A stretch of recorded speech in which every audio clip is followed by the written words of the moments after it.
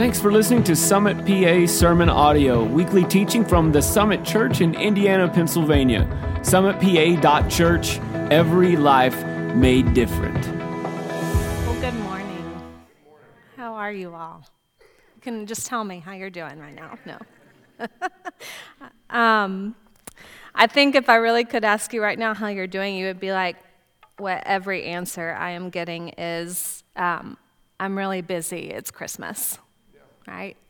And so I think that's like the common answer. And Christmas brings with it a lot of things for people. It brings pain with it. It brings busyness. It brings all kinds joy. You know, I love Christmas. I love snow. I love my 3 Christmas trees in my house.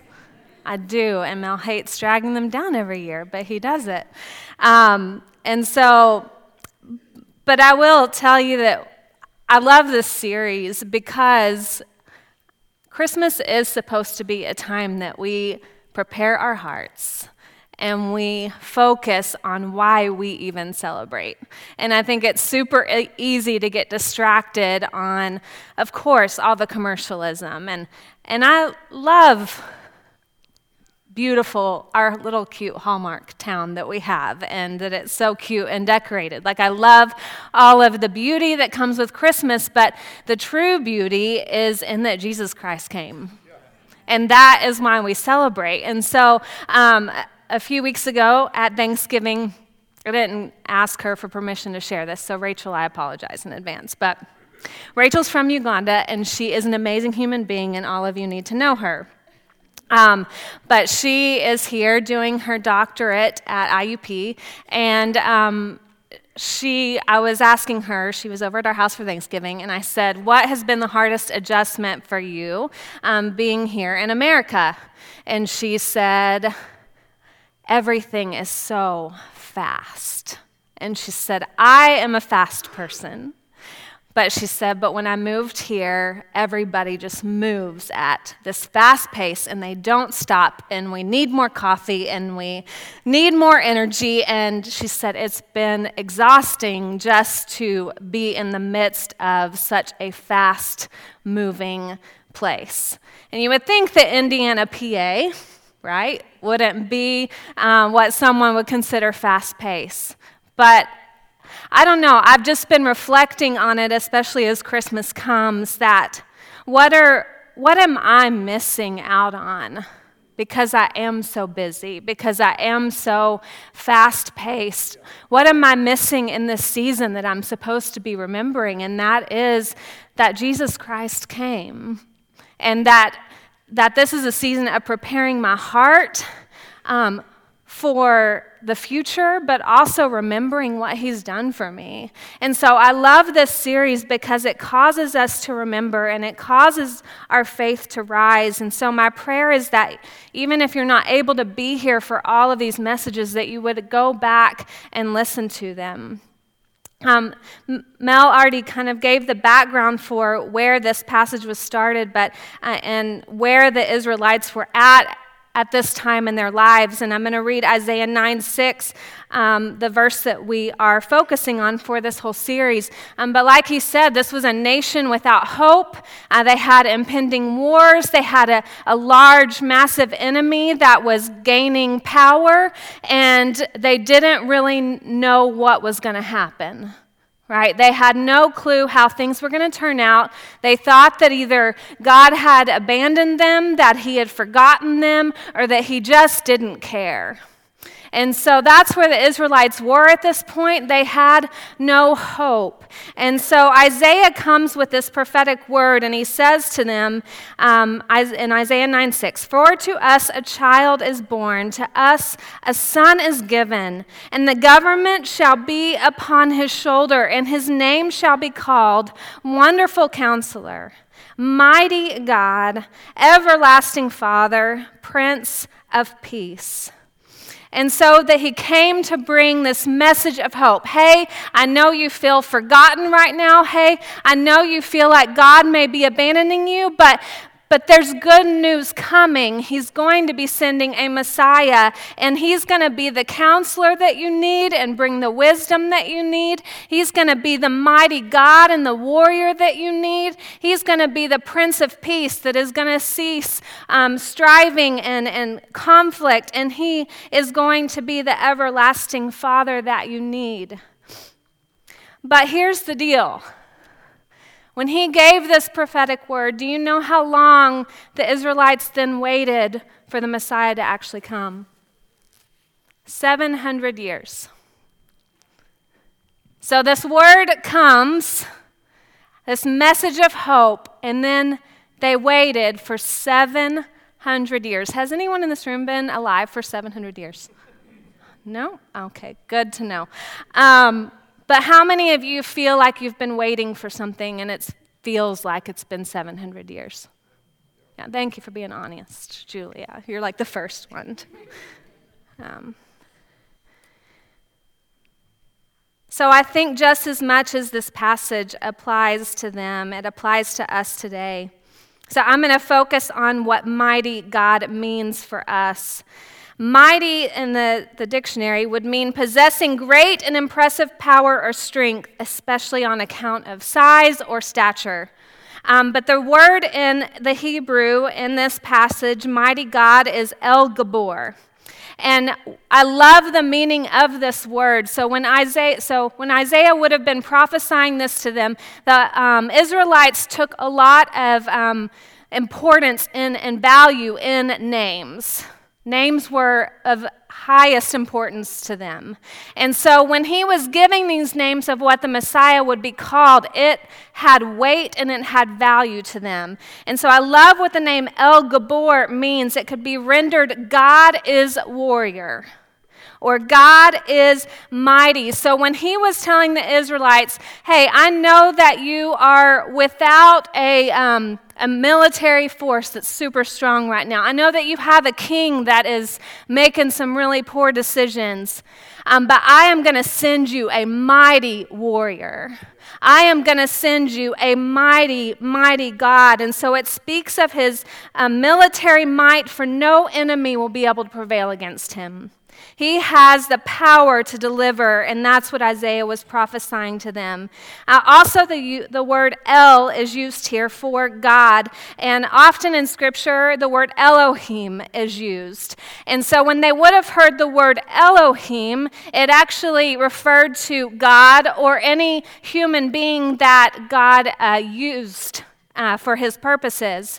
But he specifically used the word El here, and they only used this word when they were talking about absolute 100% deity. So when he was saying to them, hey, you're going to get a mighty God, he was saying, you're getting the only God. You're getting the only mighty God. He is the mightiest among the mighty. There's some other passages where we see this specific word El used for God. We see it in Jeremiah 32:18. And it says, you show steadfast love to thousands, but you repay the guilt of fathers to their children after them. O great and mighty God, whose name is the Lord of hosts.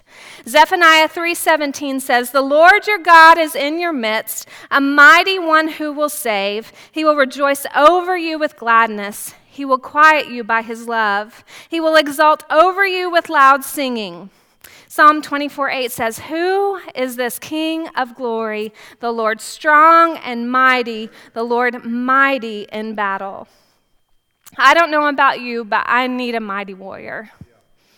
And the only time that I realize I need a mighty warrior is when I realize that I'm not it. I think so often I play the God card in my own life. I play the role of king, the role of God, and the only times that I can acknowledge that I actually need a mighty God is when I determine that I'm actually pretty weak, right? That when I need a Savior and the hope of the world to come in. So I don't like to admit that I am weak. I mean, no one really does, right? And I really don't like to admit that I'm physically weak. right? So I'm 41 now. I'm in denial a little bit still that I'm 41.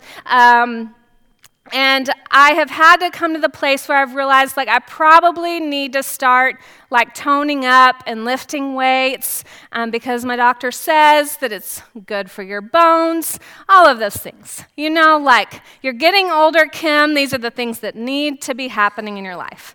So for 5 years, I've been working out with our missions pastor, Steph McCoy, who also has a degree from IUP in exercise science, right? She studied for 4 years to know how to train people to be physically fit.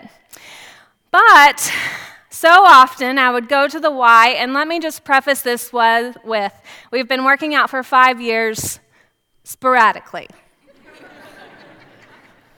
We'll say that. Very sporadically.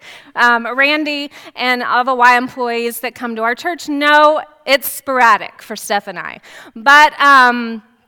But we recently, so I had my emergency surgery in May, and I ceased all working out until like around Thanksgiving time, and we decided it was time to get back to the gym, time to get fit.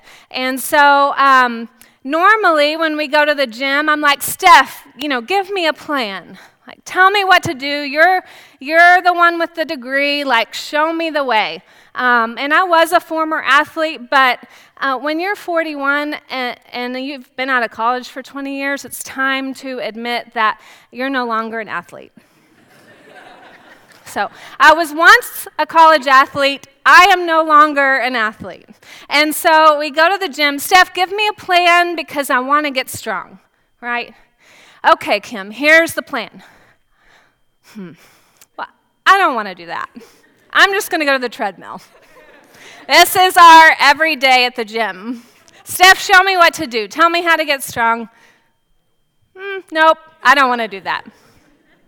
So a few weeks ago, actually this last week, we went. And I surprised her. And I'm like, Steph, show me what to do. And she's like, Kim, you're just going to, tell me that, and then you're not going to do what I want you to do. And I'm like, no, I'm really going to do it this time. So to her surprise, I did. I obeyed her rules, and I thought she was going to kill me, physically, I thought I might die. No, and some of you were at the gym. I love going to the Y because it's like, oh, hi, Pastor Kim. Hi! Hi, good to see you guys. So lifting weights, and I'm like, I can't do it, Steph, And meanwhile, my cousin, Kendall Kersey, who's on our staff now and plays the guitar, is like this CrossFit, pro, and is lifting weights like they're, pieces of cake. But I'm like, it hurts, right? And so I obeyed her rules, and I followed her rules, and I'm still going to continue, and you can hold me accountable to that. But what I had to come to the point of was, I am not the exercise professional. And so if I want to get fit, I need to seek help from someone who knows how to get fit. And so often when we go to the gym and be like, Steph, tell me how to get fit. No, I don't want to do that. I'm going to take that back for myself. But I realized that I do that with God too. Hey, God, I need to be delivered in this thing. Or God, I need you to help me with this thing. And then when he gives me instruction, I'm like, yeah, but I don't want to do that. I don't want to go through that, God. And so I take back that card and I play God in my own life. So I can't recognize that I need a mighty God until I acknowledge that I'm not it and that I need him. The first thing I want to talk to you tonight about is mighty God and the waiting. So here are the Israelites. They've been waiting for 700 years. And so we think, man, was God just a cruel God that he would make them wait 700 years? And it would be easy to step back and think that, right?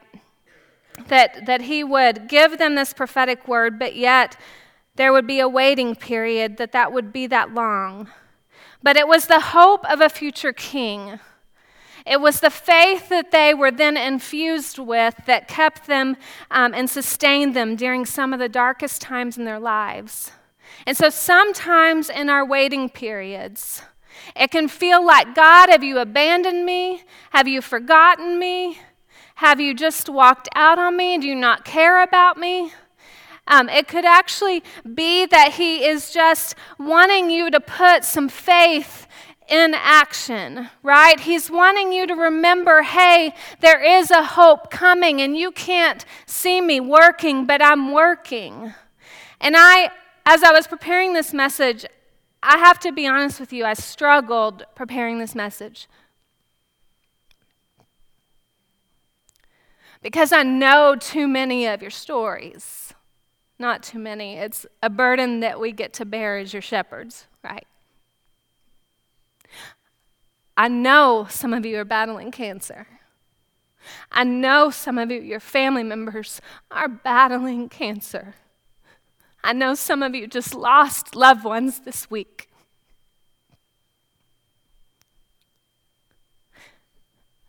So I'm like, Lord, I'm about to get up and preach on how mighty you are. But can I just be honest and say, God, I need you to remind me how mighty you are. Because I'm about to get up on a stage and talk to people who are in deep pain. They're waiting. They don't see you moving. But yet I'm going to declare that you're a mighty God. And so these are just the things that he began to show me and speak to me. And it's all found and rooted in Scripture and what I know to be true about him.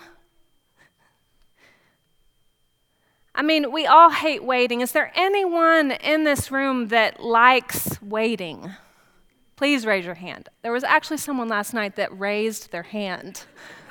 It's like, sir, can you come up here and preach this message? He must be Jesus. I don't know. He was bold in raising his hand, and he knows English. He heard me. None of us like waiting, right? We live in America where we can get everything instantly, right? We love Amazon Prime. How many of you love Amazon Prime? Yes. I love ordering something and knowing it's going to be here in just a few days. I love Target.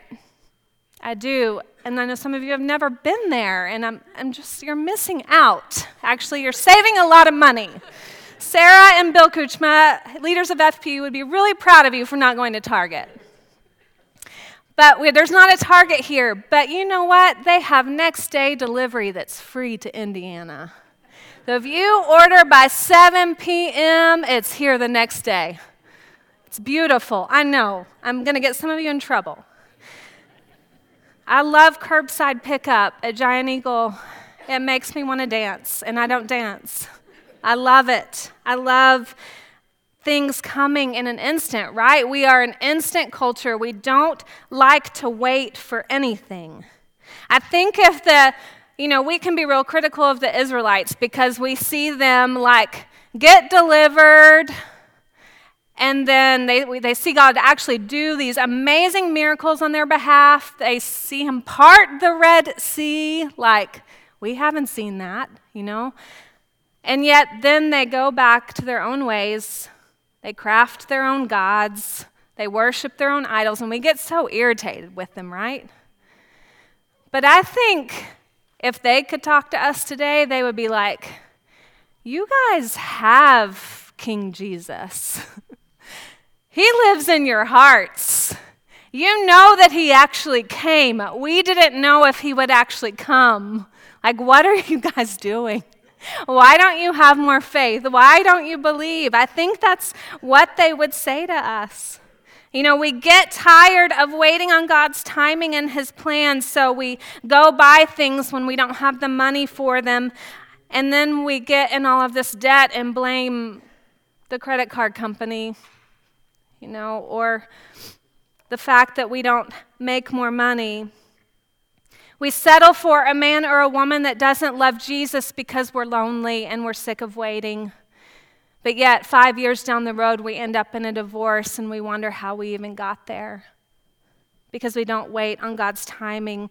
We cheat on a test because we don't actually want to put in the work that it requires, and then we get found out and kicked out of school, and we blame our teacher, but it's just because we got sick of waiting and we didn't want to be patient and do the work it required. We make compromises at our jobs to get ahead because we don't want to wait on God to be our promoter, and we end up getting fired and possibly even going to jail for making decisions that are ungodly. I think any time we take matters into our own hands simply because we get impatient, it ends in disaster. I know it does in my life. Anytime I take back the God card and I decide that I'm going to be God in my own life, I mess it up, and then I really need a rescue, right? I really need him to bail me out. So what are you waiting for today? Are you waiting for physical healing for you or someone else? Are you waiting for a marriage to be restored? Kids, are you waiting for your parents to quit being so selfish and to realize how much they're hurting you? Are you waiting for a baby that you've been praying for? Are you waiting for a loved one to come to know Jesus? Are you waiting for a job promotion, a family, or maybe emotional or mental healing? We are all waiting for something. If I had you raise your hands, you would probably all say, I've been waiting for something, or for something for someone else. And just like Israel wanted immediate solutions to their problems, we do too. And I will tell you that I would be lying to you if I said Jesus is only Savior.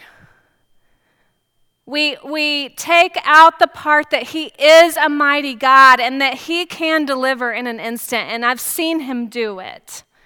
Right? I have seen him do miracles, but where we get stuck is, well, but God, you did it for them, but you're not doing it for us, and so I'm going to turn my back on you, and I'm just going to assume that faith doesn't work and that you really aren't who you say you are. In the waiting, we tend to make decisions and make choices about how we feel about God and what he can do for us based on what we can see. And it's not always on what we can, it shouldn't always be on what we can see. I've seen God do miraculous healing. When I was younger, my uncle is quite a bit younger than my dad. And he just had a call to ministry on his life and really just started acting that out at a young age. And so he was very bold in his school and was always befriending those who needed Jesus. And so one time in high school, they took in a boy who was abandoned by his family.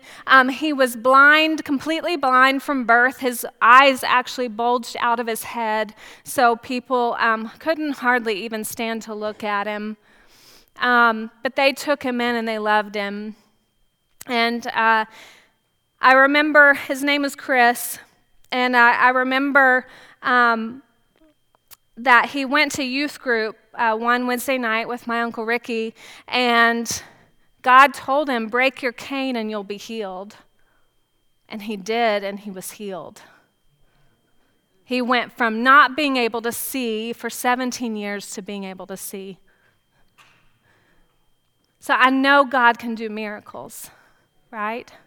I know that he is a mighty God who can heal in an instant.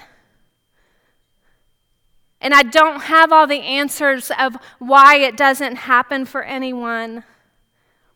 I don't have the answers of why he doesn't do things in an instant. But what I do know is that often the quick fix doesn't last. It's just a Band-Aid. The only solution that God provides that lasts forever is Jesus Christ. And the fact that when we choose him, we get to spend eternity with him. That is the only thing that lasts forever. And the good news for us in this day and age, we don't have to go sacrifice animals in order to be made right with God. right? We can willingly choose a relationship with our Heavenly Father, and we get to spend eternity with Him in heaven. That is our hope. We don't have to wait 700 years for a Savior. We have Him. Galatians 4:4 says, "But when the fullness of time had come, God sent forth His Son, born of woman, born under the law." The Greek phrase for fullness of time actually means at just the right moment. So at just the right moment, when God said, "It is time," it was time. And so at just the right moment, when it's time in your life, it will be time. But in the meantime, we get to choose how well we wait. We get to choose if we're going to be like the Israelites and start building our own gods. We get to choose if we start cursing God. We get to choose how well we wait. I don't know about you, but the people I am drawn to the most are the people that wait well. The people that I am inspired by the most are those that are in their deepest, darkest suffering, yet they're still saying, "God, even if you don't, I praise you." Those are the people that I want to spend time with, right? Are you with me on that? It's in the waiting that our character is formed. Jesus wants you to know Him for who He is more than what He can do for you. He wants you to know your healer more than He wants you to get your healing. He wants you to know His nature and character more than being a genie in the bottle for you. And we do have faith, and we do believe that He is mighty to heal, that He is mighty to save. I know last night Julia's grandpa came up to me with tears in his eyes, and he said, "Kim, I was given my last rites 3 times, and I'm still here." And I know Julia has her own story that she shouldn't be here, but she is. God can do miracles. In Psalm 30:20-22, it says, "The Lord alone is our radiant hope, and we trust in Him with all of our hearts. His wraparound presence will strengthen us. As we trust, we rejoice with an uncontained joy flowing from Yahweh. Let your love and steadfast kindness overshadow us continually, for we trust and we wait upon you." There is no other hope than the name of Jesus. In our waiting, there's nothing else that can satisfy. There's nothing else that can bring us joy.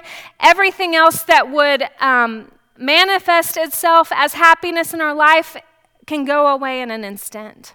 The only thing that lasts is the Lord.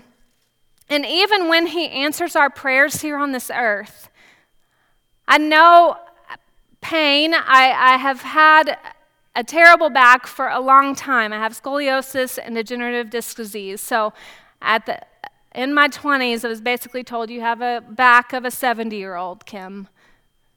So I walk in constant pain. And I believe that God can heal me because I've actually met people who God actually straightened their back. Like documented medical cases where God straightened their backs. So I know He can do it. And I could get in the place of my pain and be like, "God, you just hate me. You're just picking on me. You've just forgotten me." But instead, I choose, even if you don't heal me, God, I worship you. You're still good. You're still mighty. See, even if He heals me right now, I'm still going to get old.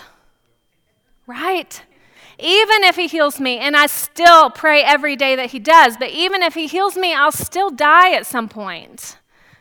Right? Even if He gives me a financial miracle, I don't get to take any of that to heaven. But all that He does to point people back to Jesus. So when He answers prayers in miraculous ways, He does it because He loves us, but He also does it to point people back to Jesus. Lisa TerKeurst, in her book, It's Not Supposed to Be This Way, says, "God loves me too much to answer my prayers at any other time than the right time, and in any other way than the right way." The second point is mighty God in the midst of our storms. So this is one of my favorite stories about just how mighty our God is. So the disciples have been with Jesus in Matthew chapter 8, and we see that they had been walking with him. They saw him heal many people. They saw him heal lepers and every disease. Like anyone he encountered that was sick, he healed. Anyone that was demonically possessed, he healed. He cast out the demons. So they just witnessed him do all of these miracles, right? Like up close in person. Witnessed Jesus do these things. So then they get on this boat to get away, and it says in Matthew 8:23, and when he got into the boat, his disciples followed him. And behold, there arose a great storm on the sea, so that the boat was being swamped by the waves, but he was asleep. And they went and woke him, saying, "Save us, Lord, we're perishing." And he said to them, "Why are you afraid, O you of little faith?" And then he arose, and he rebuked the wind and the sea, and there was great calm. And the men marveled, saying, "What sort of man is this, that even the winds and the sea obey him?" So here's just some observations that I have about this story and how it applies to our life. So the disciples had just been with him. They saw him do what no other man had ever done. They saw him deliver, heal, all of these things, and yet they get on this boat, and just a few minutes later, this crazy storm happens, and it is a crazy storm. Their boat is actually going under, right? And Jesus is asleep. Like, I would be frustrated too. And I do get frustrated when I feel like Jesus is asleep in my life. And then they come, "Jesus, come on, save us. Don't you know we're about to drown? We're about to die." Totally forgetting what they had just witnessed him do. Totally forgetting what he's capable of doing. And so that's why he says to them, "Why are you afraid? Don't you know who I am? That I'm with you?" See, I think so often when I get enveloped in fear, I forget that God is with me. Even when I can't feel him, even when I can't see him, he's in the middle of the boat, in the middle of the storm with me, and I don't have to do it alone, but I just want to sometimes. And then I get mad at him. But I think that then it says, then he got up and he rebuked the winds and the seas. Like, "Hey, calm that down. You, wind, stop. You, sea, stop." And that's when they said, "Who is he?" A mighty God that even the winds and the seas obey him. See, what Jesus was trying to get them to see was, we're in this middle of this storm, but you took your eyes off of the one who could deliver. You took your eyes off of me. You forgot who you were with. And I think Jesus today wants to say the same thing to us. You have focused on the storm that is surrounding you. You've focused on what is happening and the things that you physically see, but you forget who you're with. That I am the mighty God. I am the one who can calm the storm. And so in the midst of our storms, our eyes have to be fixed on Jesus instead of our problems. Corrie ten Boom said, "Look at the world, you'll be distressed. Look within, you'll be depressed. Look at Christ, you'll be at rest." See, God is not a God. Jesus is not a Savior that he's just mighty over nature and our problems, but he is mighty in his love to rescue us. He did whatever it took to rescue us. He is mighty to heal. So believe for your healing because he's mighty to do that. He is mighty to restore. So if you're in a relationship that is broken, believe for healing and believe for restoration. He is mighty to set free. He is mighty to make whole, and he is mighty to save. So the final point I want to make is he is mighty God in the midst of our sin. See, to me, the greatest mighty act Jesus ever has done was that he came to earth as a baby. He willingly came to earth as a baby where he would be despised, rejected, spat upon, right? And then he was crucified on the cross for our sins, not even for his own stuff, but for our stuff. And then he was in the grave for 3 days, and he went to hell, and he took the keys of sin and death back from Satan, and then he rose again on the 3rd day so that we could have life and life more abundantly. That is the greatest, mightiest act that has ever been done, and he did it for you and for me. So when all of the hope seems lost, we should be having all of the hope in the world, because guess what? Our lives will end at some point. But we have the greatest hope of all, that we get to spend eternity with him someday, because he paid a debt that he didn't owe. He did something that no human could ever do for us. See, I have to come to the realization, in spite of all of the things that I see happening around me, all of the questions that I don't see that he's answering, all of the healings that I don't see him doing, and I have to come back to this place. If Jesus does nothing else for me than free me of my sin, then he's done enough. He's done enough. I know Carrie, Dawn, she's in heaven today with Jesus because he paid a price for her.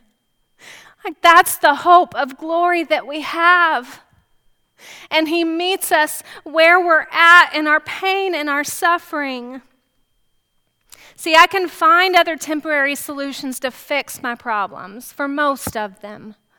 Right? I can go to a financial counselor and have them help me map out a plan to get me out of debt. I can do some temporary things to help fix my problems, but the only problem that no human or myself has the power to do is forgive me and set me free. There's no other problem that I can go to anyone else. I can't go to a doctor and he do that for me. You can't come to Mel and I, and us, we don't have the power to absolve you of your sins. We're humans. But Jesus Christ did it. And he's done it. And so only Jesus, only mighty God. In Philippians 2:5-11, it says, "Have this mind among yourselves, which is yours in Christ Jesus, who though he was in the form of God, he did not count equality with God a thing to be grasped, but he emptied himself by taking the form of a servant, being born in the likeness of men, and being found in human form. He humbled himself by becoming obedient to the point of death, even death on a cross. Therefore God has highly exalted him and bestowed on him the name that is above every name, so that at the name of Jesus every knee should bow, in heaven and on earth and under the earth, and every tongue confess that Jesus Christ is Lord, to the glory of God the Father." So here's the good news. At some point, everything will bow to Jesus Christ. Everything will bow before him. And I want to show you just a really quick story of someone in our church who has experienced a mighty God in her life.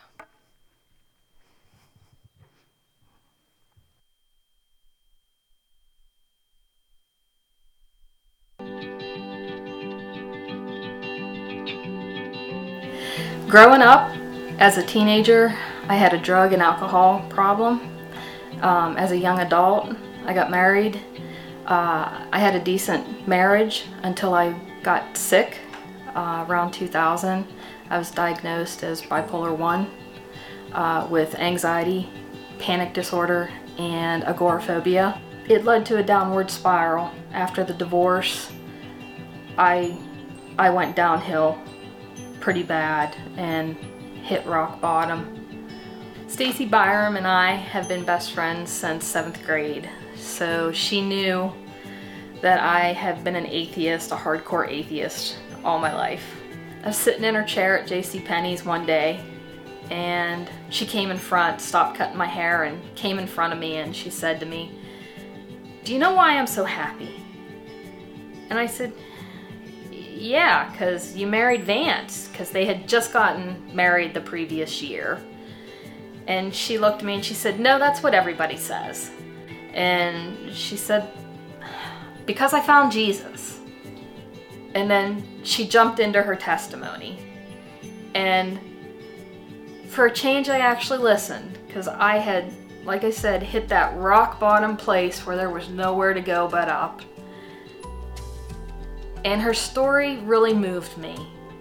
She asked me, "Would you be willing to go to a Wednesday night Bible study with me?" I was like, "Stacy, these people aren't going to understand me.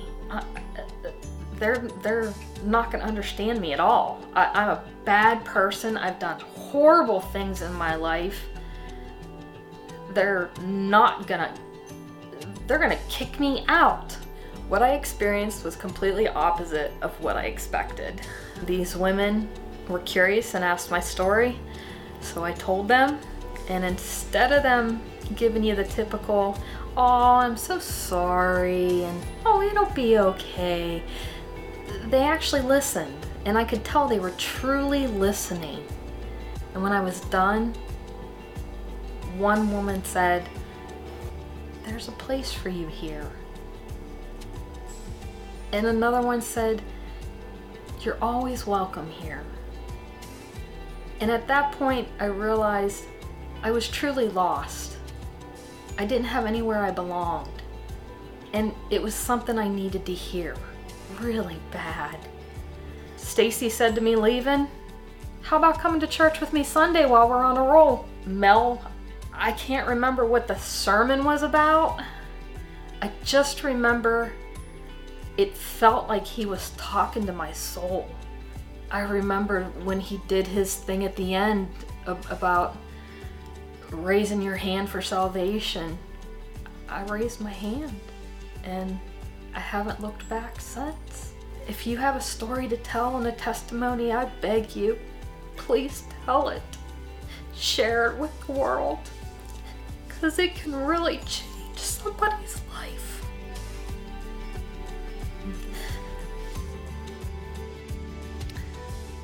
So Stephanie and Stacy are sitting right up here. Wave your hands.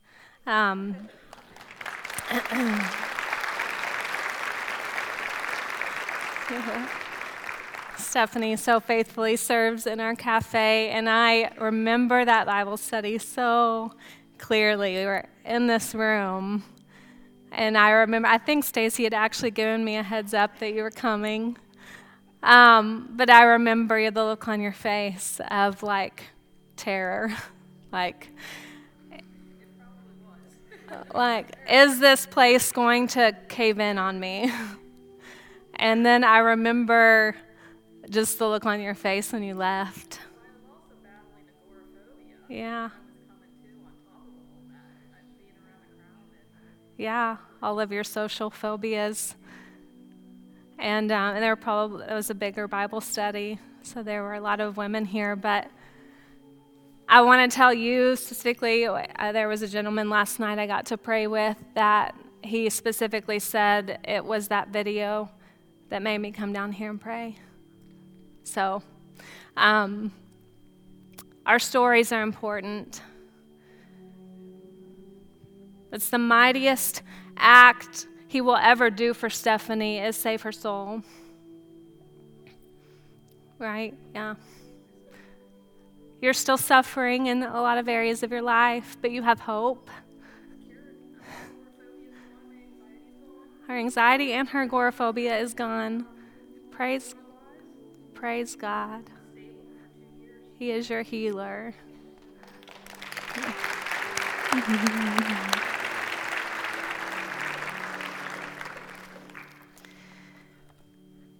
where we have to come to during this Christmas season and in every season of our lives is that we have to carry eternity in our hearts. Again, I know some of the pain that some of you are walking through right now and that you have walked through. And you're still here. And you still choose to believe.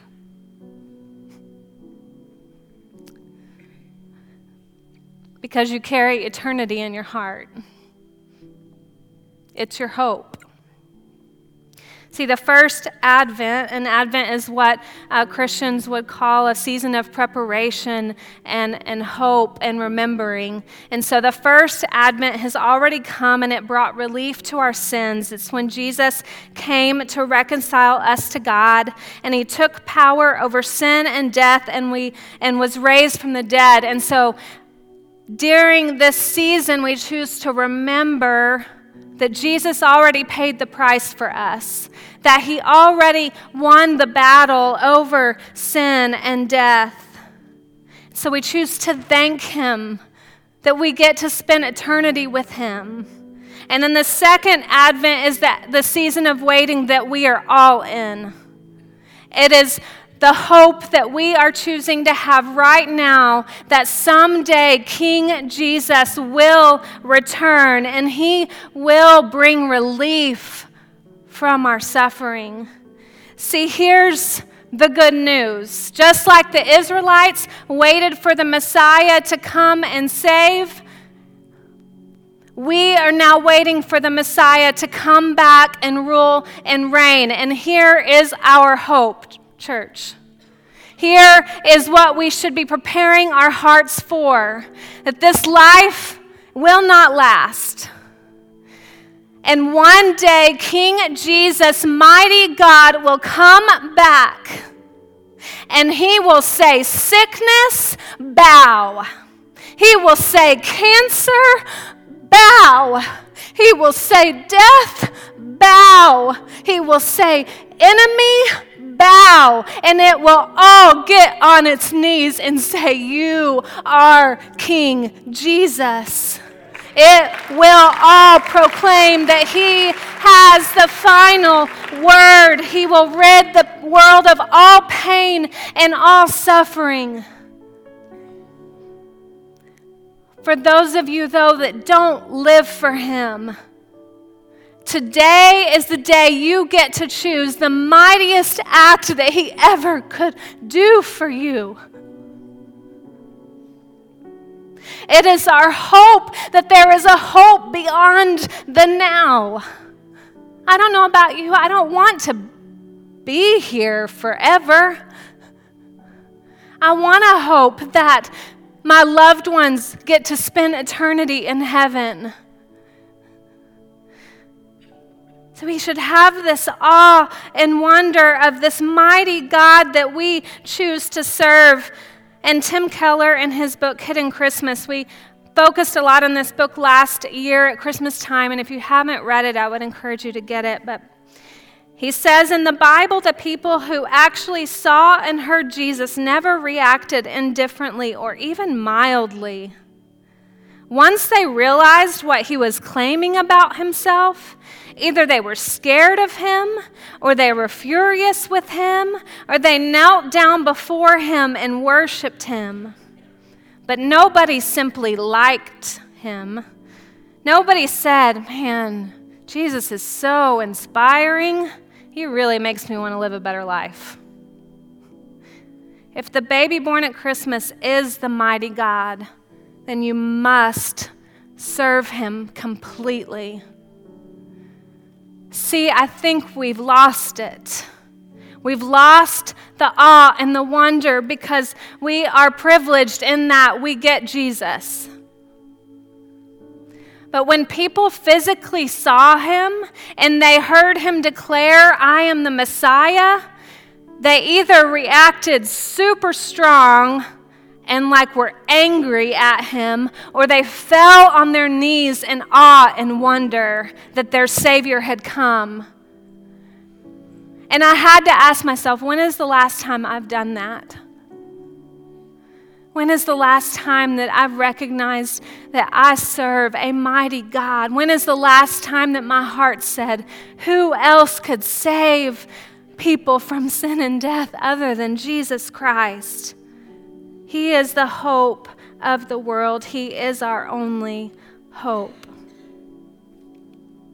For those of you who don't follow him and you've questioned whether or not he's even real and lived maybe a life of declaring that he was non-existent like Stephanie,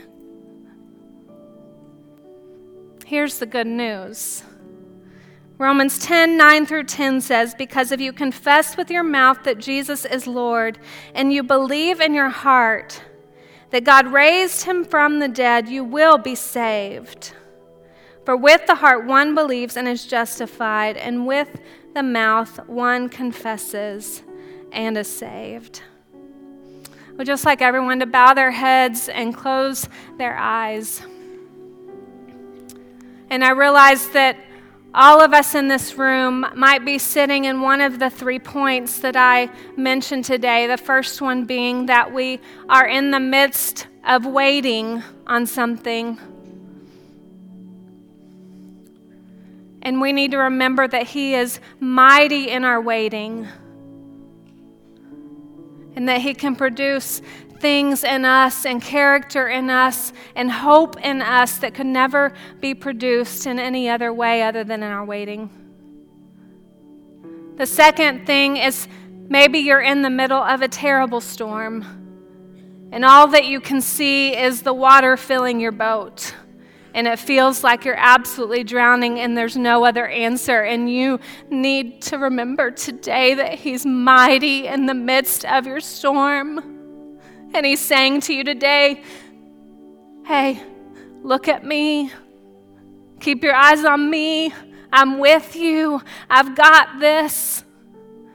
And then maybe you're in the third boat where you need to acknowledge that Jesus is the mighty God who can be with you and rescue you in the midst of your sin, that he is the Savior of the world. And so I'm going to focus on that final one right now where those of you who maybe choose, or maybe you've lived for him once in your life, but you've walked away from him, you've let yourself become bitter and disillusioned, and you've chosen not to follow him. Or maybe you've never chosen to follow him before and accept him as Jesus Christ as your Lord and Savior, but you'll just raise your hands today and you'll say, I need mighty God. I need a Savior today. I need to have a relationship with Jesus. If you're in the room and you would say to yourself, I need Jesus, I need a Savior, would you just raise your hand? Yeah, I see you on the right. Yes, I see you. I see you on the left. Yes, I see you in the balcony. Amen. I see you in the back. Amen.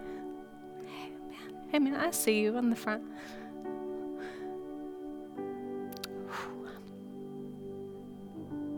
If everyone would just pray this prayer after me. Dear Heavenly Father, I choose you today. I need rescued. Forgive me of my sins. Be mighty God in my life. I want to follow you. I choose today to make you Lord. Thank you for coming. Thank you for dying. Thank you for rising again so that I can be made whole. In Jesus' name, amen. Man, can we just give God...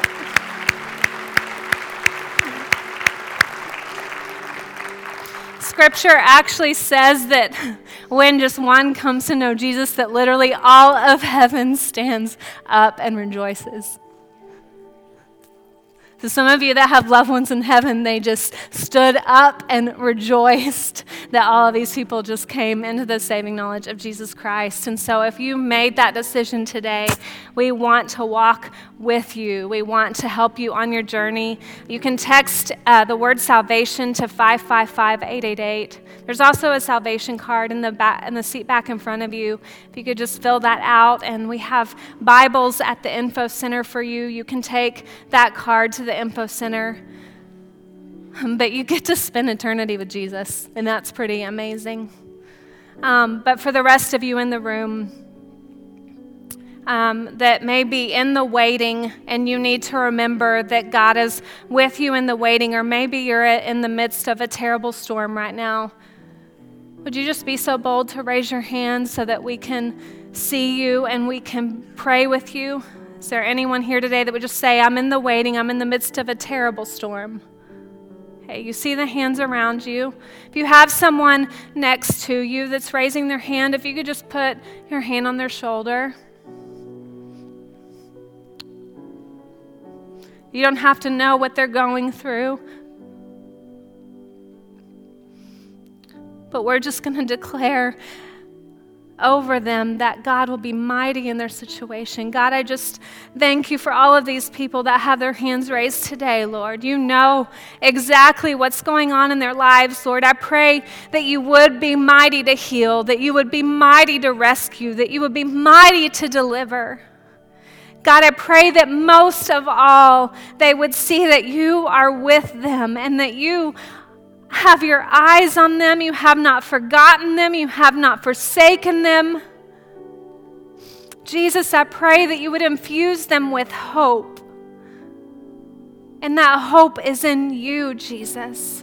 Infuse them with the hope of the world today in Jesus' name. And we just pray for mighty, mighty things to be done in Jesus' name today. Amen. Amen.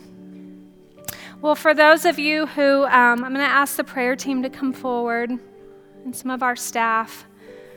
And I just really want to encourage those of you who need prayer, who need to agree with someone, who just need to acknowledge, hey, I need to see Jesus in the midst of what I'm going through right now. If you would just come and agree with one of our prayer team members for whatever it is that you have need of today, I just want to encourage you to do that.